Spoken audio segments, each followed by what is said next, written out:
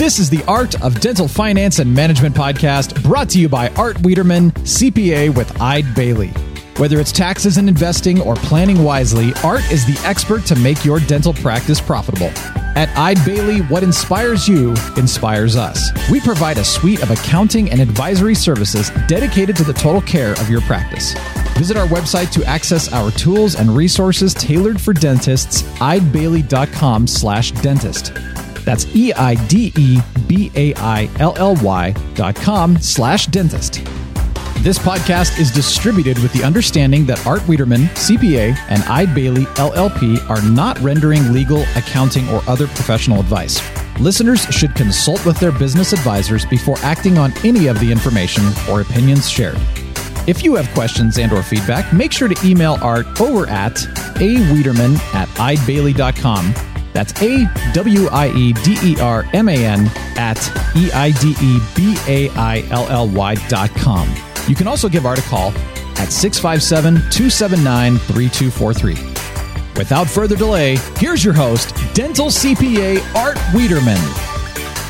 And hello, everyone, and welcome to another edition of the Art of Dental Finance and Management with Art Wiederman, CPA. I'm your host, Art Wiederman. I am a dental division director at the CPA firm of Eide Bailly. We are a regional CPA firm located primarily west of the Mississippi River. I said east at one point, and I've got the east and the west all figured out now. So we're mostly west of the Mississippi, and I have a great guest for you today.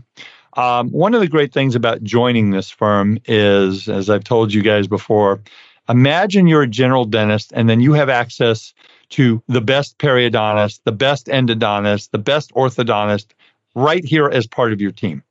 Well, one of our wonderful tax partners is Ben Peeler. Ben is out of Salt Lake City.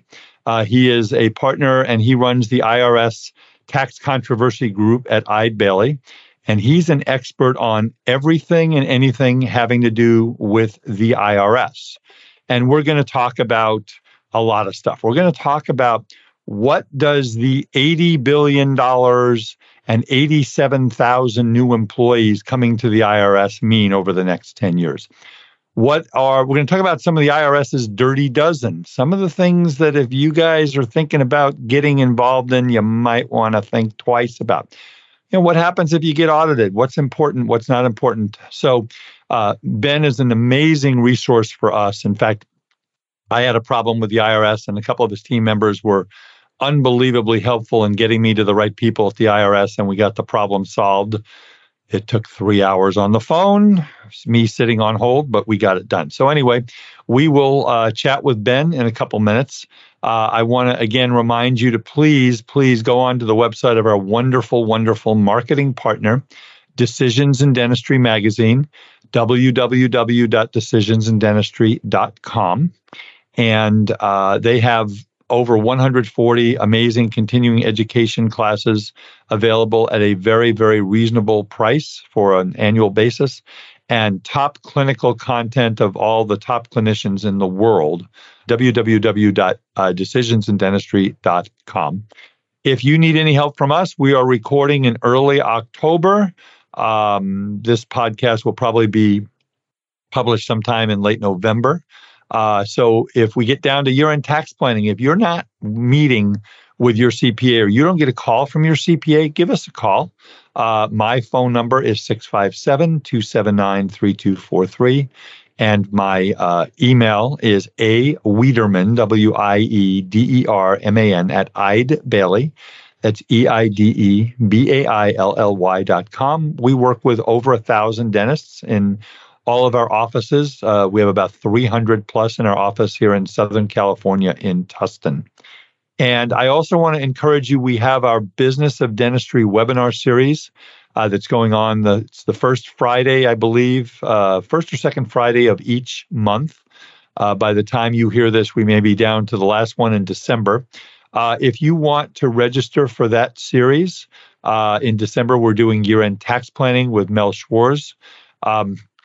And we're also doing a 3-part transition series. They'll be available not only live on Friday mornings, but also on our Eide Bailly YouTube page.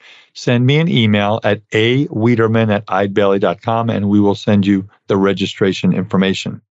Be sure to check out our new Eide Bailly podcast, Ebb and Flow, a business podcast providing inspired insight on issues and trends the middle market faces. Hear unique business stories, get answers to frequently asked and unasked questions, and understand business topics that matter to you. Available now on your favorite podcast platform. So some interesting things that are happening at the IRS as kind of a setting the table to talk to Ben. The most recent bill that was passed by Congress basically allocated $80 billion to the Internal Revenue Service over the next 10 years.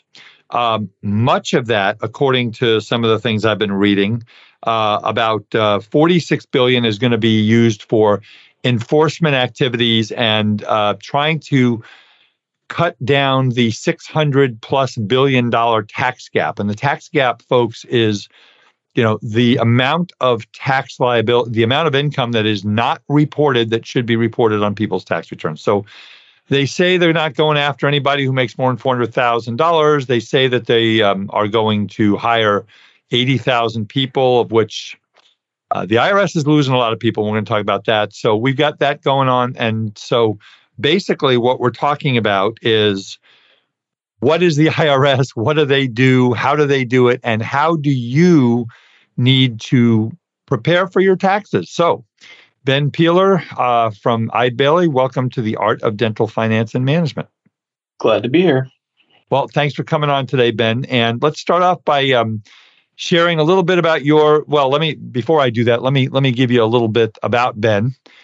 Ben joined the firm early in 2014 at Eide Bailly with many years of tax experience, both as an attorney and an accountant. He specializes in federal tax controversy and procedure work, helps clients in the areas of income tax, estate and gift tax, property tax, sales and use tax, estate planning, and other tax matters. I think we covered all the big taxes.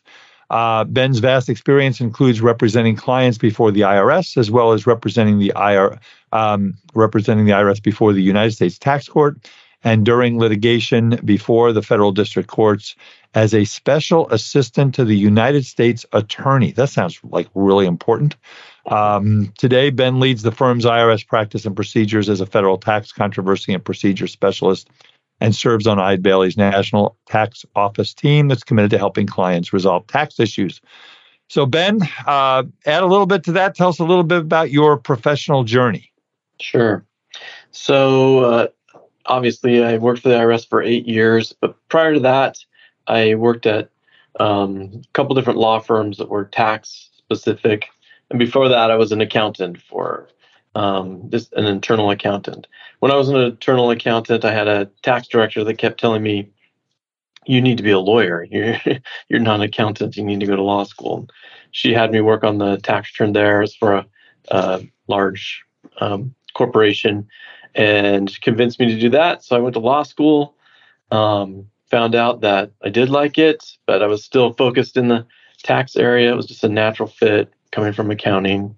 So I worked for a while in estate and gift tax planning and income tax work for a law firm when I came out of law school.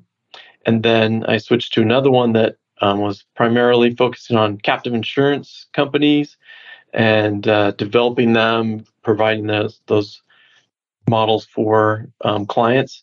And I worked on the tax side of that sort of thing. When you were at IRS, were you a revenue agent, a field agent? What were you? So I was in the IRS Office of Chief Counsel. So I was an attorney for the IRS. Okay. At different jobs throughout my career. One thing you'll find out about the IRS is if you're willing to do work, then they'll give you lots of work, and they'll promote you as fast as you can, but you can only be promoted so much. So I started out in the small business self-employed division, ended up in what's called LB&I, Large Business and International. And when I left the IRS, I was a special trial attorney handling the significant case litigation. So that's large cases, those cases the IRS didn't want to lose. So Right. Well, so you're the guy if they don't want to lose. So they have attorney. What you're saying is they have attorneys over there that if they want to lose a case, you send it to Joe, right? Is that how it works? there's a lot of attorneys that they would say retire in place. So, Well, my wife's cousin was an attorney for the IRS, and I would always call her with, hey, can you kind of help me? I got a problem, no names, and it would be kind of cool about that. So let's jump in. We got a lot to talk about, Ben. So the IRS has this thing called the Dirty Dozen, and these are things that you get involved with, folks that you've been approached by promoters for, and I've had clients been approached. I've shot down more bad investment and tax fraudulent ideas than I care to remember in almost 40 years of practice. But I want to hit some that dentists are generally going to have to deal with. So let's just kind of hit them pretty quickly, but explain. Let's start off with conservation easements. Sure. And Ben, explain a little bit about what they are. And there's a little loophole in the partnership tax rules that allow a deduction, but talk about that a little bit. Yeah, so conservation easements per se are not a bad thing. What the IRS, and when I worked for the IRS, I was on the group that handled a lot of these cases. They go after all sorts of easements, but the main one they're worried about are called syndicated easements, and that's what you're talking about, where there's the partnership rule exception that allows a deduction. What they tend to do is they market, the conservation easement is basically donated a piece of property of some sort. It could be real estate. It could be, actually, it's not the whole piece of real estate. It's just an easement protecting it from being changed. I mean, every state has a law that allows it because there's a policy in place pretty much everywhere that people want to preserve land or the beauty of land or the building actually it could be, or some other kind of item that the people, that there's a political reason to keep them around the way they are. But what people start to take advantage of is, first, it was kind of just the valuation of things. And because in the courts, there's this process of valuing those easements, and they would value them at the highest and best use. And they might pick a best use that's, New York skyscrapers out in the middle of the Montana fields. But so the IRS, that's kind of progressed over time, and it's gotten to the point where now the syndicated easements, the IRS doesn't like it if it offers a deduction that's more than 2.5 times what you actually invest in the business.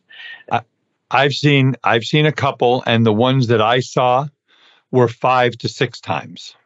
Yeah, that's very typical because it's also a very competitive thing. They'll go up and up because they're trying to get more investors as the IRS sort of tightens the noose, as you say. But when I was with the IRS, we thought we had won this in 2011. There was a case that was a important case then that kind of where the court said, hey, you got to have a really good reason why the highest and best use isn't just what you're using it for now. But that didn't dissuade anyone. There's still many of these. The one thing that people don't realize is, as many people go in, we are working to settle them out. And they usually don't come out so well. No. And so talk about, let's say somebody does this. They invest $50,000 and they get a K1 with a $250,000 and it's a charitable donation. This is with any of these Dirty Dozen. So let's say IRS goes in, they do this, it doesn't get settled. Maybe it goes to trial, whatever. And the taxpayer flat out loses. Right? What happens? I mean, the taxpayer doesn't go to jail, or do they? I don't know. How much does it cost them? Penalties? And how does that work? Well, if they went to trial and lost, what the IRS is asserting now is up to 40% penalties for an overstated valuation, and they might allow you, because a lot of times what happens is you put the money in and you don't get it back. Right? The promoters have taken the money, or maybe they spent the money defending the case, depending on how they work it. But so the IRS has settled out a lot of those. There's a settlement tranche, they call it now, where you get your deduction for what you put in. Out of pocket costs is what is usually termed, but then you're going to lose your deduction and the tax you avoided because of that, plus penalties and interest. So right, and it gets very very very, and yeah. So that's one, folks. Conservation easements is on their list. And so let's go to one that most of our clients are involved in is S corporation basis. So let me explain, and I'll let Ben explain kind of how this works too. So doctors, we're coming to the end of the year, right? And you're an S corporation, single member S corporation, you own your practice. And your Henry Schein rep comes to you and says, hey, listen, we got a special on a CBCT machine. It's normally $150,000. We're going to sell it to you for $100,000. And, we can get it in there. It has to be placed in service, folks. Remember, if you buy a piece of equipment and they say, just make the first payment, we'll place it in service in January, you don't get the deduction. But if you're an S corporation, if you don't have S corporation basis, then you have a problem. You do not, let me repeat, and I've said this many times on this podcast, you do not get S corporation basis by taking a loan. I guess, Ben, unless you follow the 11 Circuit's decision, which nobody does anyway, right? But anyway, explain how people get in trouble with S corporation basis. You can lose a big deduction if you're not careful. Yeah, I would say the biggest problem, and this is probably the number one thing we have audited for all of our clients, doctors, dentists especially, is the informality of using S corporation on not following the documentation rules. Because you can lose basis by just not being able to prove it. You might really have it, you just don't have the documentation information to prove it. That's always becomes our biggest problem. But the IRS doesn't like loaning money back and forth from yourself, using it as your pocketbook. Like you've got a bank account there, but you pay personal expenses out of it, and so those informalities often cause problems. But the loans, especially if they're not documented and they don't follow, you can borrow money from your corporation. You just have to make sure that you're paying interest back, or vice versa, right? Sometimes you lend money neither of those get you basis either. But the other thing, Ben, is reason. This will jump into this. One of the other things we're talking about is reasonable compensation. Folks, if any of you are operating your dental practice as an S corporation and you are not taking a salary, or you're taking $10,000 a year, Ben, that's not good, right? Right. These go hand in hand, right? You can't. It's either they go after you for the basis, or they're going after you for reasonable compensation. So because it usually works out that you don't get one or the other, right? So reasonable compensation becomes a big problem when people do use it as a pocketbook, and they want to record that as a distribution, and they're only taking a small salary. What they don't realize is there's a whole bunch of court cases the IRS has won, where essentially if you're the primary provider of the revenue, right? So if you're a dentist and you don't have as many other people that are providing it, essentially it's got to meet a reasonableness test there. And your salary should be, like, if you're drawing in, 75% of the revenue, you can't explain how you could just pay a $30,000 salary. It'd be close to what you actually make. Yeah. And I have a rule of thumb, Ben, I'd be interested in your opinion. When I've done this work for a long, long time, I'm kind of a 50-50 guy. In other words, if I make $300,000 in the dental practice, I'm going to take maybe $150,000 of wages and maybe take $150,000 of distribution. How do you feel? Do you think that's okay? Do you have a number in your mind? I guess it depends on the situation. Well, there's a lot of pitfalls, and the main that works because the IRS sort of has a general rule with its auditors that if you're paying yourself salary up to the FICA limit, then they'll tend to just let it go. And that's about $150,000. Yeah. I think it's 147 for this year, maybe. But yeah. So you're okay with that, right? Well, and I would definitely say that is a good start, but you have to be careful. You have to be careful because if your situation, like we've had oral surgeons that had basically they're the only ones that can provide the revenue, right? If they're not there doing it, and they might bring in $1 million in a year, it's very hard to justify that they're not that their salary shouldn't be $1 million because you couldn't go hire. You'd have to go hire another oral surgeon to come in and do all that work, you're going to have to hire them, pay them something similar. Well, and then, but once you get over that 150,000, you're only looking at 3.8% as opposed to 15.3. Yes. So the numbers get, So if you're taking no salary or a very, very little salary, folks, that's a big deal. I want to hit a couple because I got a lot more to talk to you about. Sure. The employee retention tax credit. I just got another email last night from a client that says, I went out and hired a company and they told me I'm eligible for all the quarters of this and I'm going to get 150 grand and I didn't meet any of the revenue reduction. We've talked about this ad infinitum till I want to throw up, Ben, is, 50% reduction in a quarter in 2020, 20% reduction in 2021. And unless you've got a government order, and there's companies popping up, are you starting to see some of that or is it a little too soon? So it's a little too soon to see the audits, but we definitely know we've seen plenty of the sort of fraudulent filing claims, right? Of course, Eide Bailly will calculate this and determine it for you and will follow all the rules. But there are plenty of competitors that are, in my mind, it's creating fraudulent claims. People that we've told, you don't qualify, but they'll say they qualify, and we say, well, how is it possible? I mean, this is the rules. There's very little guidance, but one thing that's sure is that since there's a 5-year statute of limitation on this, that you won't really get IRS positions until they start auditing everyone. Now, of course, you submit your claim. It's taking forever to get your refund anyway, but there will be a hammer that comes down. It's just that the IRS, they usually work on a clock when there's 2 years left.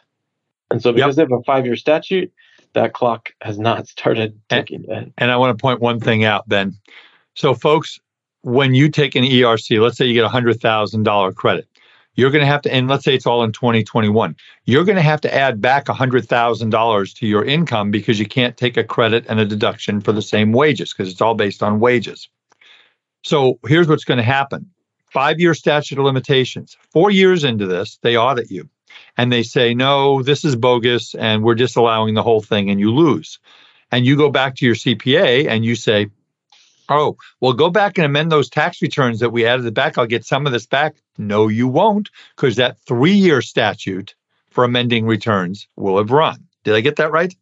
That's true. You can make a protective claim on those other returns to protect yourself, but it seems kind of inconsistent. People don't, and the people that are pitching that don't tend to say, hey, just in case this goes wrong, maybe you go take a different position. And then if someone at the IRS sees the protective claim, they might put your name on the list and say, we should look at these guys. Yeah, I think there would be such a lot of them out there. I mean, the biggest thing people need to remember, it's just sheer numbers. The IRS estimates there's probably $1 trillion of fraud in this area. I mean, I think it'll keep me in business for as long as I want to.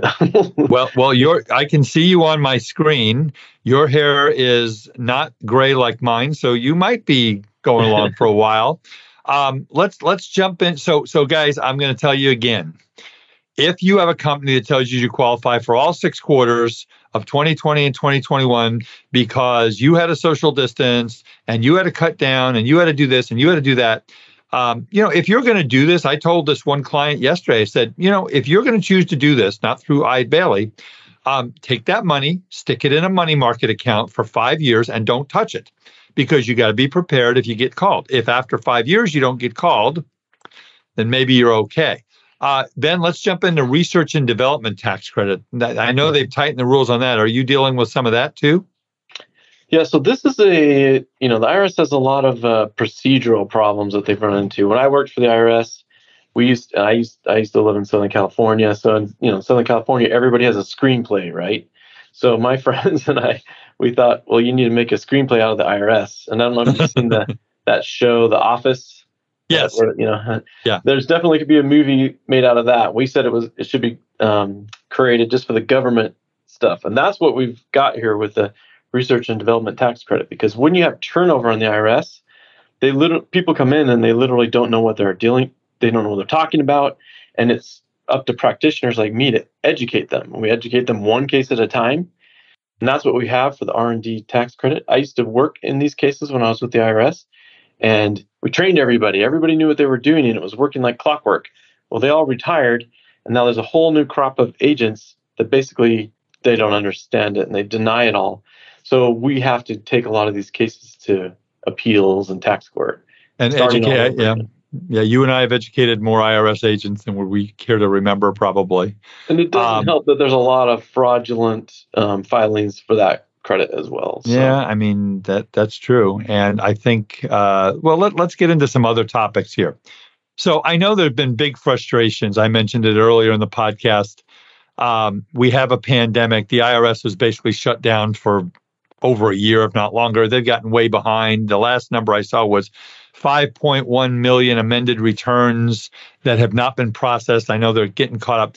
What's going on right now? Let's not talk. We'll talk a little later about the new employees and budget they're going to get. But what's going on right now? What if a taxpayer calls the IRS?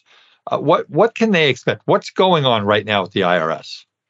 Well, before COVID, we used to be able to call in. It would still take a long time to get in and fix a problem, but now it takes many hours, and we actually have to pay a service that can get us in line so that we can wait and get a hold of the IRS. We get in line ahead of time. We hate those things, but we have to pay for them now. And that's what you did for me, and it was golden. Yeah, and I still had to wait almost 3 hours, but imagine if I didn't have that. Right, it could take days. Other people, I don't think it's just possible to even get in. We use an East Coast phone line number so that we can get in, because by area code they assign you to different phone services. So we have to do all these different tricks. It's almost as if you just can't do it on your own anymore. And I hate that, because the biggest problem is with all those back returns, the way the IRS has set up all of its automatic penalties and application of payments, it worked fine when the IRS would actually process returns in a reasonable time frame, right? And the IRS would then process your payments and put them in the right place. But now, because returns clear from 2019 and amended returns for 2019 or 2018 still haven't been processed, then the IRS keeps applying the payments to the wrong places, and we have to spend 5 hours just getting the payment put in the right place. We've had situations where that's taken 14 months just to straighten out a simple misapplied payment. And then the IRS doesn't apply it to the right date. It becomes a huge mess. And then you have to explain to your client, why did it take this long? And it's our time and all this kind of stuff. Is it, I mean, and the pandemic just put them further behind, right? Oh, and they're losing personnel at the same time, so they just can't catch up. So they're right. It's just mounting amounts of returns, and we don't know how they're going to fix it. Obviously, we hope this new bill helps. But yeah, well, we're going to get into that new bill and what it's going to mean. But I've heard statistics that as much as 40 or more % of all IRS notices are incorrect. And I mean, we're going to talk about the new employees and the money they're going to get. But the IRS's computer system, for those of you who don't know, is circa 1960, from what I understand. Ben, talk about their system and the problems that they're having with that. Well, yeah, it's funny because when I worked for the IRS, I tried to fix a lot of things, and nobody wants to fix things, but I volunteered for a committee that would help sort of put all of those processes into one, because it's not just one computer system. They basically have 5 separate databases that are built in old IBM RPG programming, and where they have to pay consultants huge amounts of money because no one does that anymore. Nobody does. DOS? There was this thing called DOS when I started. Well, this they call RPG, and I'm not a computer expert, but all I know is that I spent 6 years on that committee, and we finally got it to give us a report, which was a whole bunch of computer gibberish. But if we learned to read our code book, we could interpret it enough that we could find out this data. So there's data that the IRS has, they just don't have the ability to get it out. I mean, they, from what I understood, they spent almost $1 billion a year on those things, but it was just to maintain the status quo. So if you were in charge of the IRS, I mean, you would put in a circa 22 new computer system. I mean, is that something that this government is willing or able to do at some point between now and the year 2100? Social Security did it. So they paid a lot of money. They have a bigger budget than the IRS. They paid a lot of money and fixed their computer system, and it changed things night and day. We used to have to deal with Social Security a lot because there was a lot of fraud back and forth. And when they changed that, it was great. I could certainly think they could do it. Especially if this money, they use a lot of this money to do so. But well, we'll talk about them. We'll get to the money. So, you literally had to sign on to different databases to get different reports, and you couldn't. And also, the way it works is I was not allowed to sign on to the computers. You only because of the union rules, you had to. It was designated to certain people, so you had to put in a paper request for them to pull up a report for you, and then it might take a couple weeks because they've got to go do everybody else's report. That's the system they work under. It's not, you can't just go over to your computer, type it up, boom, you've got it. You have to wait until you get it oftentimes mailed to you. Yeah, it was funny when I was on the phone with the IRS. I said to the lady after 3 hours, I said, "So can I give you my phone number in case we get disconnected?" "No." "Can you give me your phone number unless we get disconnected?" "No." So I said, "What happens if we get disconnected?" "Well, you have to start all over again." "Oh, that's wonderful." So it's kind of crazy. So Ben, I've been a CPA for almost 40 years. You have a long history of not only with the IRS, but in this business and as an accountant, a tax accountant. I hear that business owners sometimes run things through their businesses that maybe not are exactly qualified under Section 162, which is ordinary and necessary business and things like that. We all know that happens.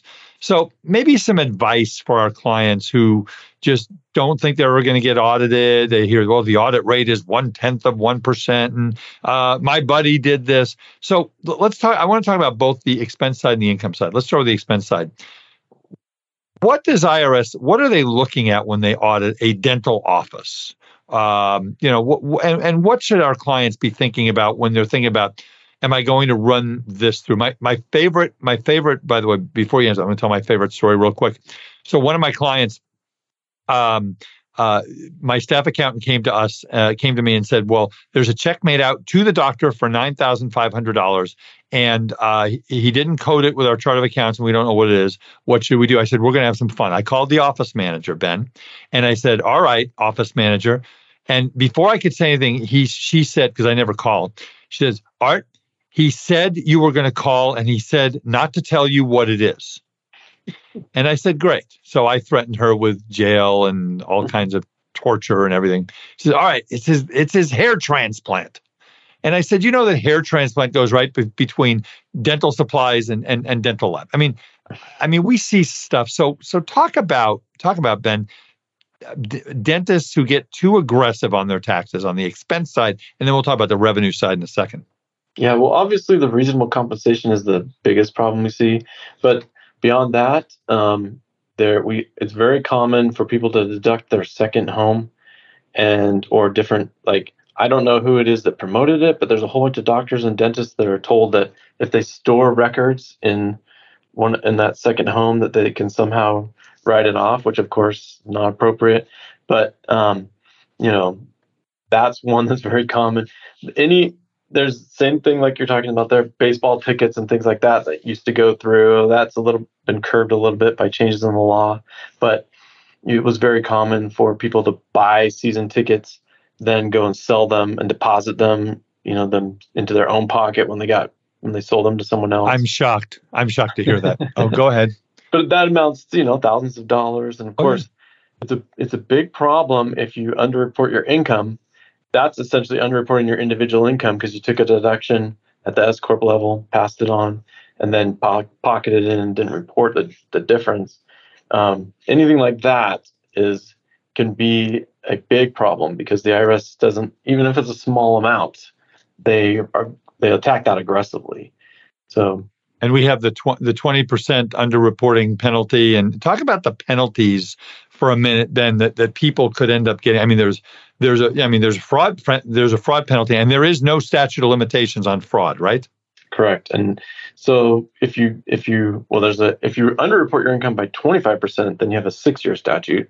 Okay. And if it's fraudulent deductions or income, then there's no statute. So the IRS can go after you for any length of time. And they could also, if it's large enough, make a criminal case out of it. We've had that situation where the rent, there's a multiple, the rent's deducted for one practice, but they rented out to other people, and then they personally deposited the rent checks and didn't report it. And that the IRS referred criminally. So, I mean, it doesn't have to be that large. Just if it's blatant and obvious, then they can get after you. I mean, one story I had from the IRS was we had an ice cream man that falsified his invoices. And I mean, he only had like $36,000 of revenue for the year, but he claimed a loss. And more than a third of those were false invoices that he created. And so they put him in jail. So, I mean, if it's egregious, they will do it. Yeah, they do not. And again, folks, if you're going to play the audit lottery and Russian roulette, that's up to you. But I sleep very well at night, not only with my own tax return, but the way we've prepared returns over the years. Let's get into the revenue side, because this is where you can really get in trouble. I mean, I tell people, I had a client, Ben, who the dental consultant that they were working with came to me and said, you need to know that this client is not reporting $8,000 to $9,000 a month of cash that's coming into their dental practice. She says, what do you want to do? I said, I want to have a meeting. So then after a little small talk, I confronted them with that. And I said, so can you tell me why? And the answer was amazing. Because you would have made me pay taxes on it, Art. And I said, okay. And the next sentence out of my mouth was, be aware that both you and I have signed this tax return under penalties of perjury, and it's right on the return, and that is criminal, and that is serious, and you have put me at risk, and therefore I am terminating our relationship immediately. Please tell me who your new CPA is, and I will cooperate in sending your records over. Talk about what happens if you get caught not reporting income. Well, I have a story. Quite a few cases I had when I first started with the IRS were based on whistleblower claims. And those might be from the CFO, or in most cases, it was the ex-wife. That ex-wife. Boy, guys, that's the best tax planning Ben and I can give you. Watch out for that ex-wife. Don't get an ex-wife. I've been married 37 years, and in my contract, there will not be an ex-wife. Lynn, I promise, there will not be an ex-wife. I love you to death. Go ahead. Well, in this case, it was a co-op, a farming co-op, right? And so there's several members of the co-op, and one of them decided he was going to sell a lot of the farm products out the back door. I don't know if a lot of people know, but a lot of the when you go to the little farm, what are those called? When you go to the little shop, the little farm shop. Market. Yeah, farmer's market. A lot of the damaged products from a large farmer, they sell to these guys who sell it at a farmer's market. And he sold all this stuff for the farmer's market, which amounted to about $300,000 a year, unbeknownst to his other co-op members, out the back door. And in his divorce, his ex-wife said, hey, he personally pockets all this money. And so she wanted a portion of it, right? And so it ended up getting back to the IRS. And of course, they went after him criminally, but he lost his entire business. The rest of the co-op members kicked him out, which virtually ended his ability to make any money. So, I mean, that's a horrible, that's an egregious example, but it was just because the small amount of money, I mean, they made hundreds of millions of dollars in the co-op itself, right? And his portion was well over 30 million.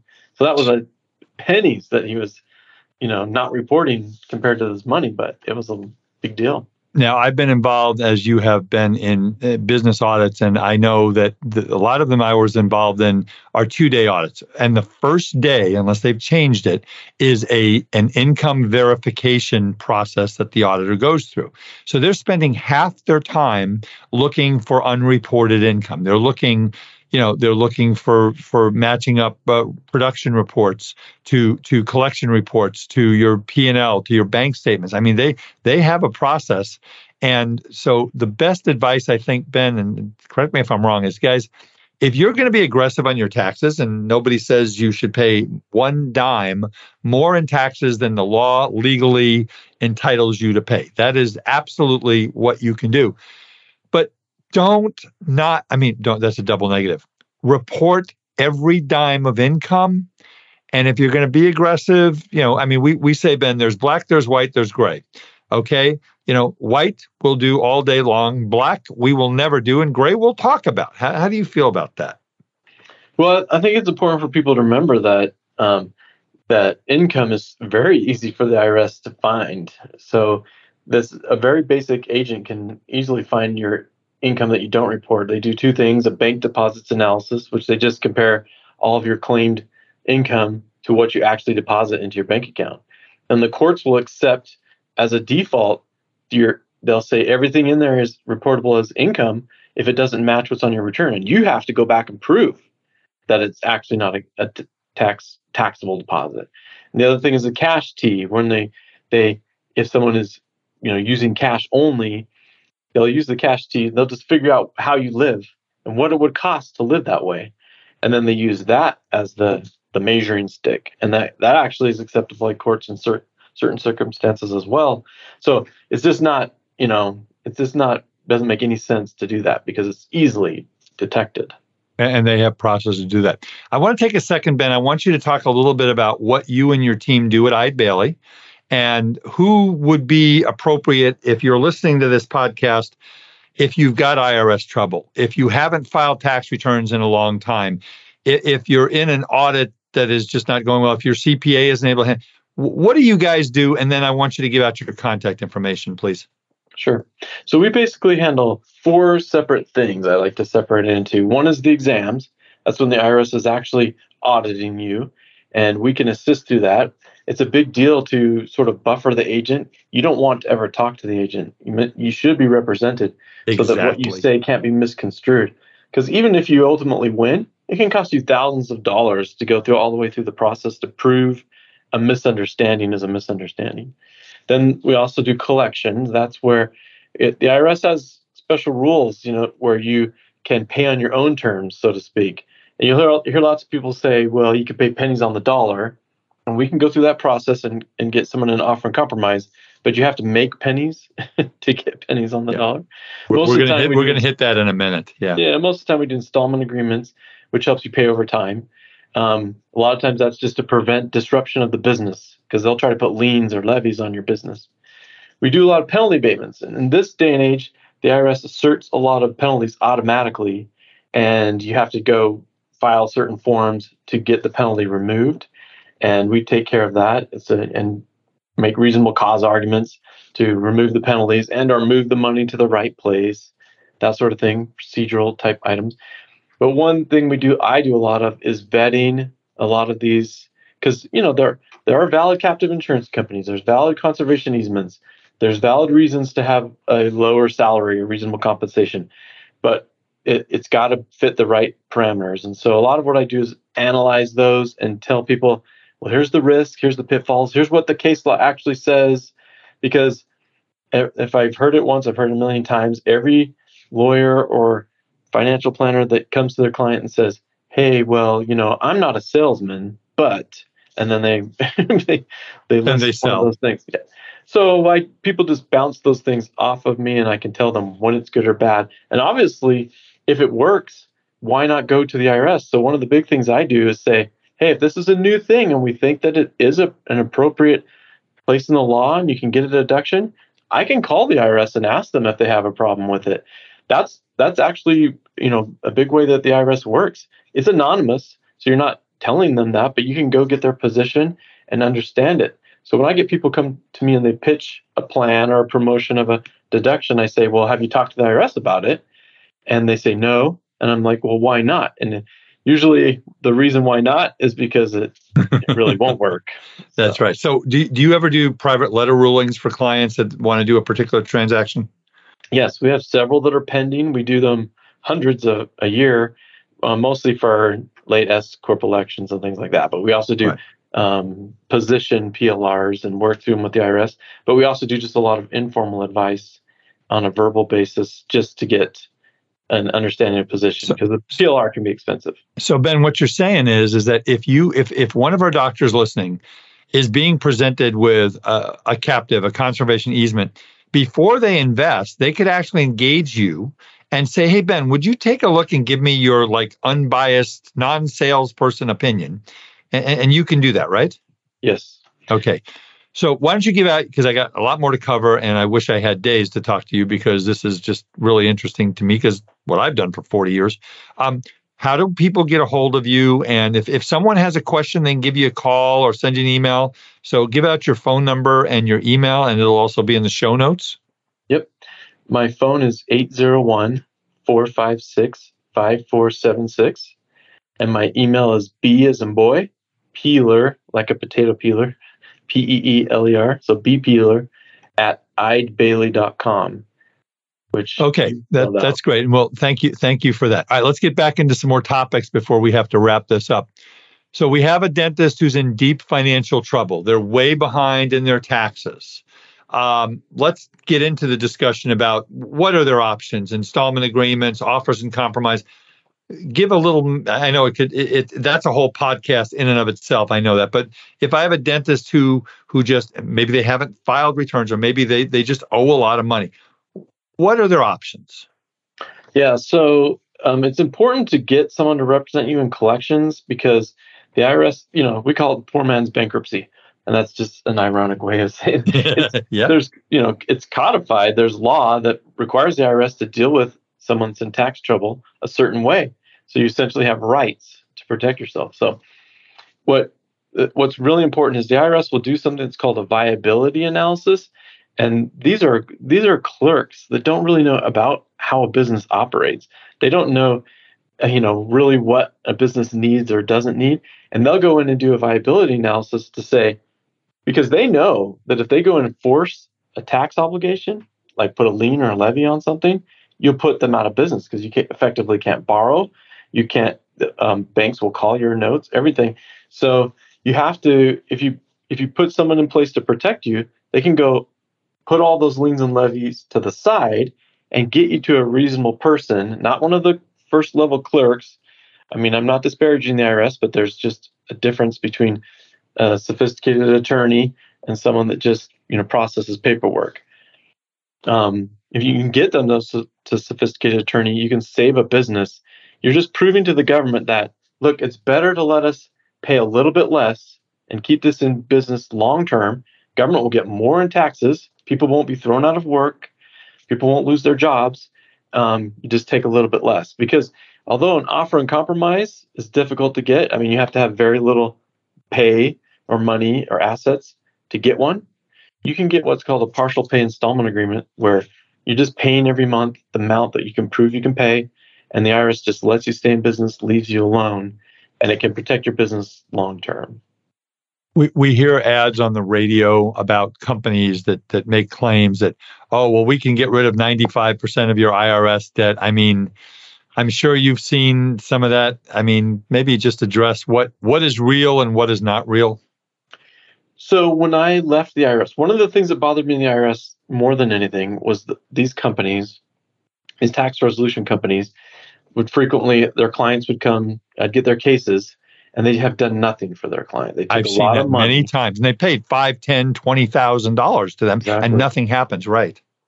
And they wouldn't do anything. And I was, the attorney would be like, well, this is what really should happen. And I would just call the taxpayer up and say, hey, look, we can fix this, so you're not, don't have this problem. I don't know where your representative is. They've never called me back. And I would just try to help them, because we were tasked with trying to find the right tax, not just getting taxes. We wanted to do it the right way.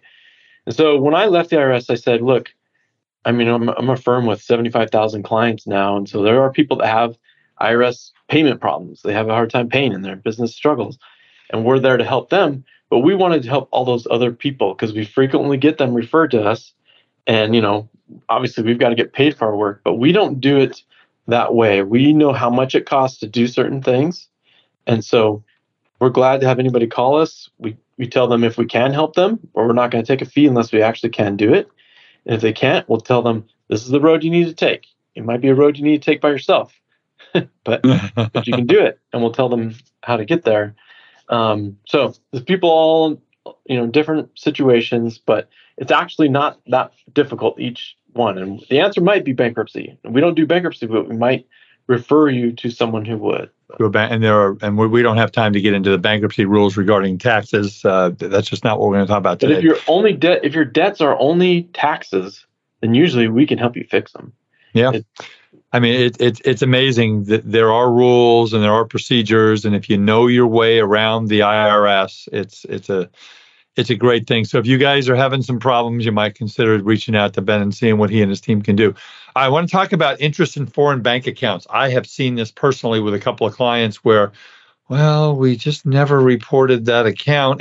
And first of all, Ben, people I've learned may have an interest in a foreign bank account and they may not even know it because the 8938 has to be filed in some cases. I mean, you might have a signature authority or you might have a spouse that has a signature authority. And so talk about, I'm sure you've gotten involved with that. The IRS goes after that really hard, don't they? Yes. So we have an international group in the firm that helps with the compliance and filing, and I assist them with what we call the reasonable cause portion. That's basically explaining why you didn't file on time so you don't get penalized. Yeah, this is a big problem because, like you said, and one that we frequently get with doctors and dentists is that a lot of them will dabble in cryptocurrency and or different other investments that they don't realize are held in a foreign jurisdiction, and they'll actually get the reporting, but it's confusing, it's complex, and like you said, they just don't realize that they might be a signatory on a bank account that's in a foreign country. We've had people that were part of a group of people that would own a vacation home, like in Costa Rica or something, and that to maintain that house, because they had staff out, they would take care of it. They would keep a whole bunch of money in the bank account, and everybody had signatory authority on it, and it was more than $10,000. So they had FinCEN reporting requirements and didn't know it for 20 years. And there's programs that the IRS has to go back and report those so you can prevent the penalties. You just want to do it sooner rather than later. But I mean, that's $10,000 per form. And that's a lot of money, a lot more than the building was even worth. So yeah. So guys, these are the two things. If you have an accountant and you believe that you have any kind of relationship with a foreign bank account, the one form is called an FBAR, FBAR, and the other is an 8938, if I have the number right, which is the specified foreign accounts form. And there are very special rules. And if you if you are required to file, and it's not like you have to pay additional tax, right? You just have to report that you have these accounts and disclose them. And if you don't, I mean, the penalties are huge, right, Ben? Yeah, our biggest problem is, they can be up more than the entire bank account balance. Yeah, so that they can be huge. But one thing people don't realize is they might inherit something from somebody that's foreign assets. They might just have a piece of a business that's from a foreign country, so they might have 5471 requirements, that their parents just give it to them. But they're like, well, I don't receive any money from it. They might actually report the income from it on their return and say, well, I'm reporting the income. What could be the problem? But the penalty, the income could be pittance, but the penalty for the form could be $10,000.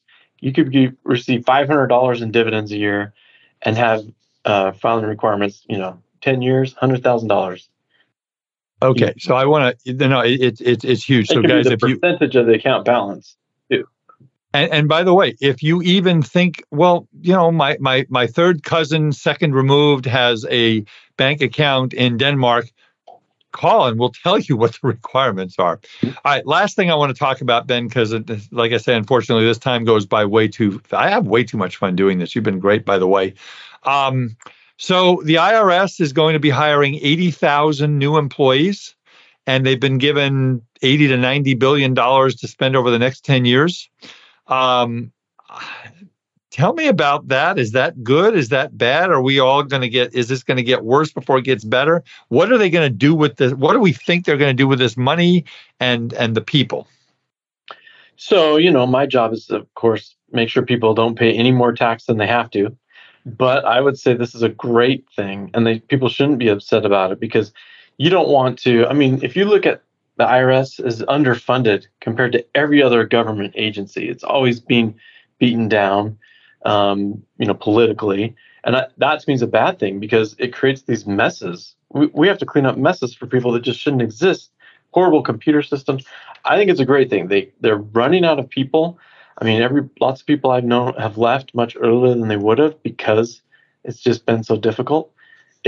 I think it's a very important thing. They not only need to hire these people, but train them, update the computer systems. But from a professional perspective, I mean, I spend probably 20% of my year talking clients out of things that are just downright fraud.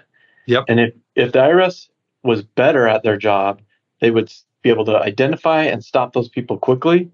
And, as a taxpayer, everyone should want people to pay their correct tax. And that's what the IRS needs to get to. Right now, it's letting people get away with things and then going after people that spending money and going after people that are probably paying their tax. I'm going to read off of an article that I saw yesterday on CBSnews.com. So they say of the $80 billion in funding, nearly $46 billion was allocated to go towards enhanced enforcement as the IRS looks to close its so-called tax gap, which is currently standing at an estimated $600 billion annually and $7.5 trillion over the next 10 years. I believe our federal budget is somewhere in the neighborhood of about 3 to 4 trillion. So that's 2 to 3 times our annual budget, which is not getting reported as income. It's also going to be used for improving taxpayer services and technology and modernization. But this is going to take time. They have to train these people, right, Ben? Yeah.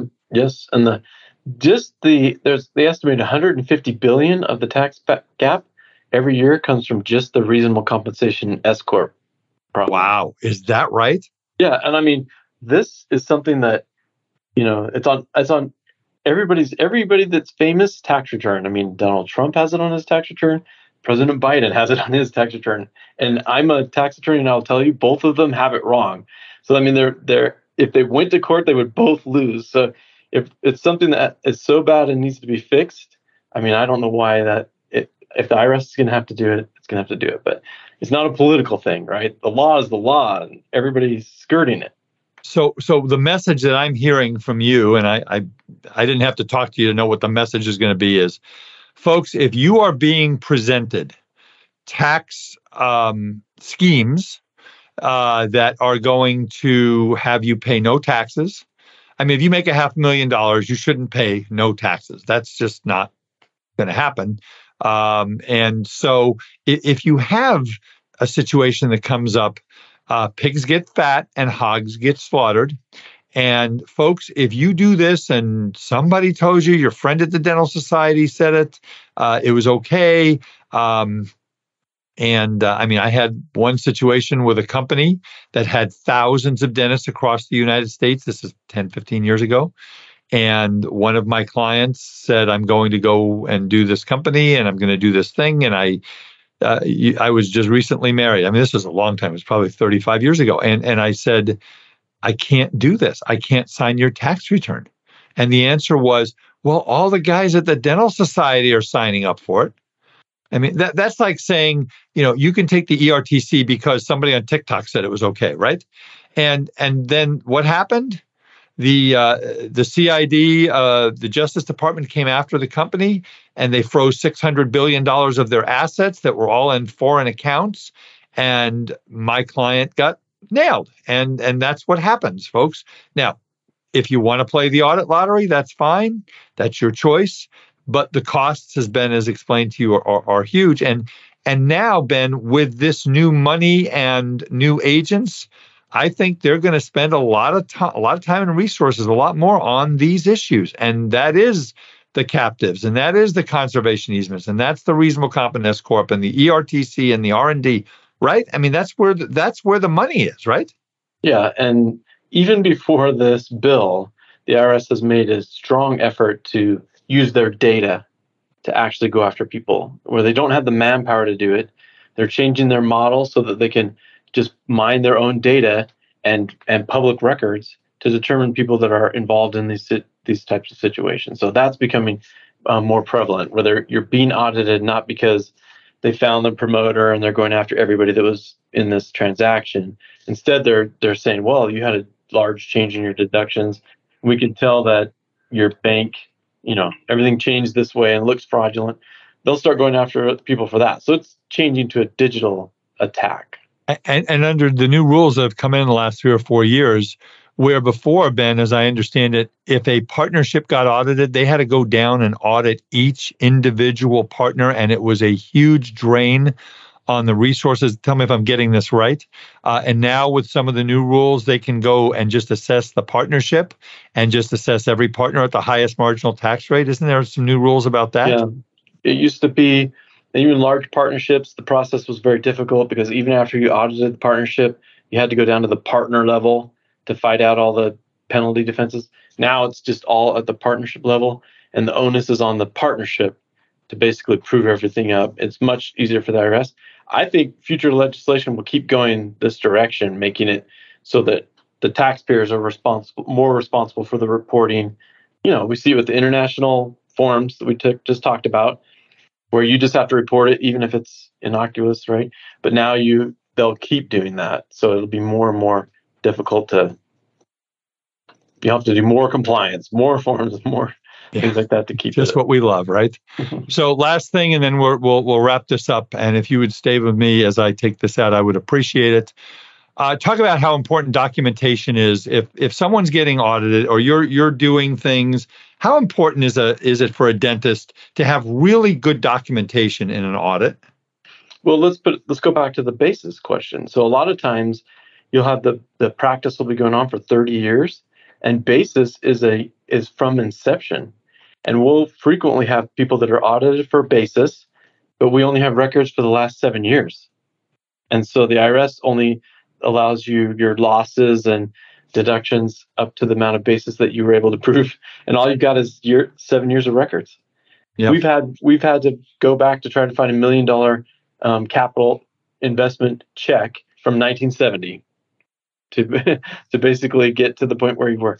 So I think that's the best example when it comes to documentation, because I can do a lot if I have the documentation. I can prove a lot, but if I don't have it, then all I've got is somebody go saying, well, I think I did this, I think I did that. That's not admissible in court. If it's not admissible in court, then the IRS won't consider it either. Yeah. Ben Peeler, you are a plethora, that's 3 syllables. Yeah, I can do that word. Plethora of information. Great stuff for our listeners today. Folks, bottom line, if you have an IRS problem, and that also goes, you also help clients with state problems too, right, Ben? That's true, yes. Yeah. So a state or a federal problem. Franchise tax board is worse than the IRS. So. Oh, I should have said that because I can tell you that from personal experience. Ben, one more time, give out your contact information, please. Yeah, it's 801-456-5476, my office number, and then bpeeler@eidbailey.com. Yeah, if you have a problem or you think you have a problem or you think you might have a problem, shoot Ben an email, give him a call. He'll be happy to talk to you, maybe have him talk to one of your team members on there. So, Ben, if anybody wants my screenplay so they can make a movie about what we call the Department of the Interior, because everything in the government goes through them. I think we're going to call it annoying. Maybe we'll call it that. But that's why you and I have a job, Ben, and we do great work for our clients. So if you have a problem, give Ben a call. And do stay with me until I take the podcast out, please. So folks, please again, go to visit our decisionsindentistry.com, our partner Decisions in Dentistry, www.decisionsindentistry.com. Wonderful clinical content, 140 continuing education courses at a wonderfully low price to get your CE, and second to none clinical content, the world's best clinicians talking about the top clinical contacts and subjects in dentistry. Again, if you are looking for a dental CPA, give me a call. Art Wiederman, my number is 657-279-3243.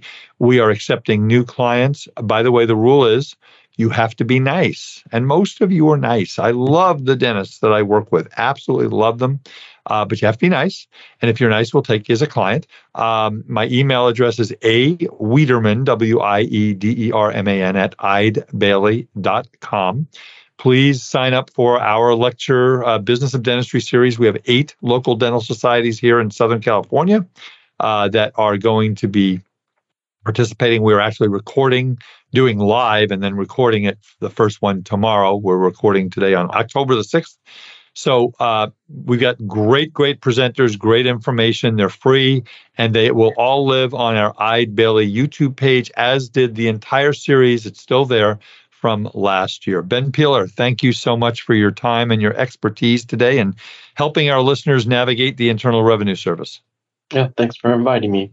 All right. And folks, with that said, thank you for the honor and the privilege of your time. I cannot tell you how much I enjoy this. Many of you are kind enough to send emails and asking for different topics. And we've got some great stuff coming up in the coming weeks and months. And I'm going to continue to do this work until they take my microphone away. And they haven't said they're going to do that yet, but we'll see what happens. Anyway, folks, this is Art Wiederman, Dental Division Director at the CPA firm of Eide Bailly for the Art of Dental Finance and Management with Art Wiederman CPA. Thank you for listening, and we'll see you next time. Bye-bye. Thank you for listening to today's episode of the Art of Dental Finance and Management podcast. Be sure to subscribe wherever you listen to podcasts so you never miss an episode. The Art of Dental Finance and Management podcast is produced by Eide Bailly in partnership with Art Wiederman, CPA, Decisions in Dentistry Magazine, and the Academy of Dental CPAs. For audience questions and feedback, email Art Wiederman, awiederman@eidebailly.com. That's AWIEDERMAN @EIDEBAILLY.com.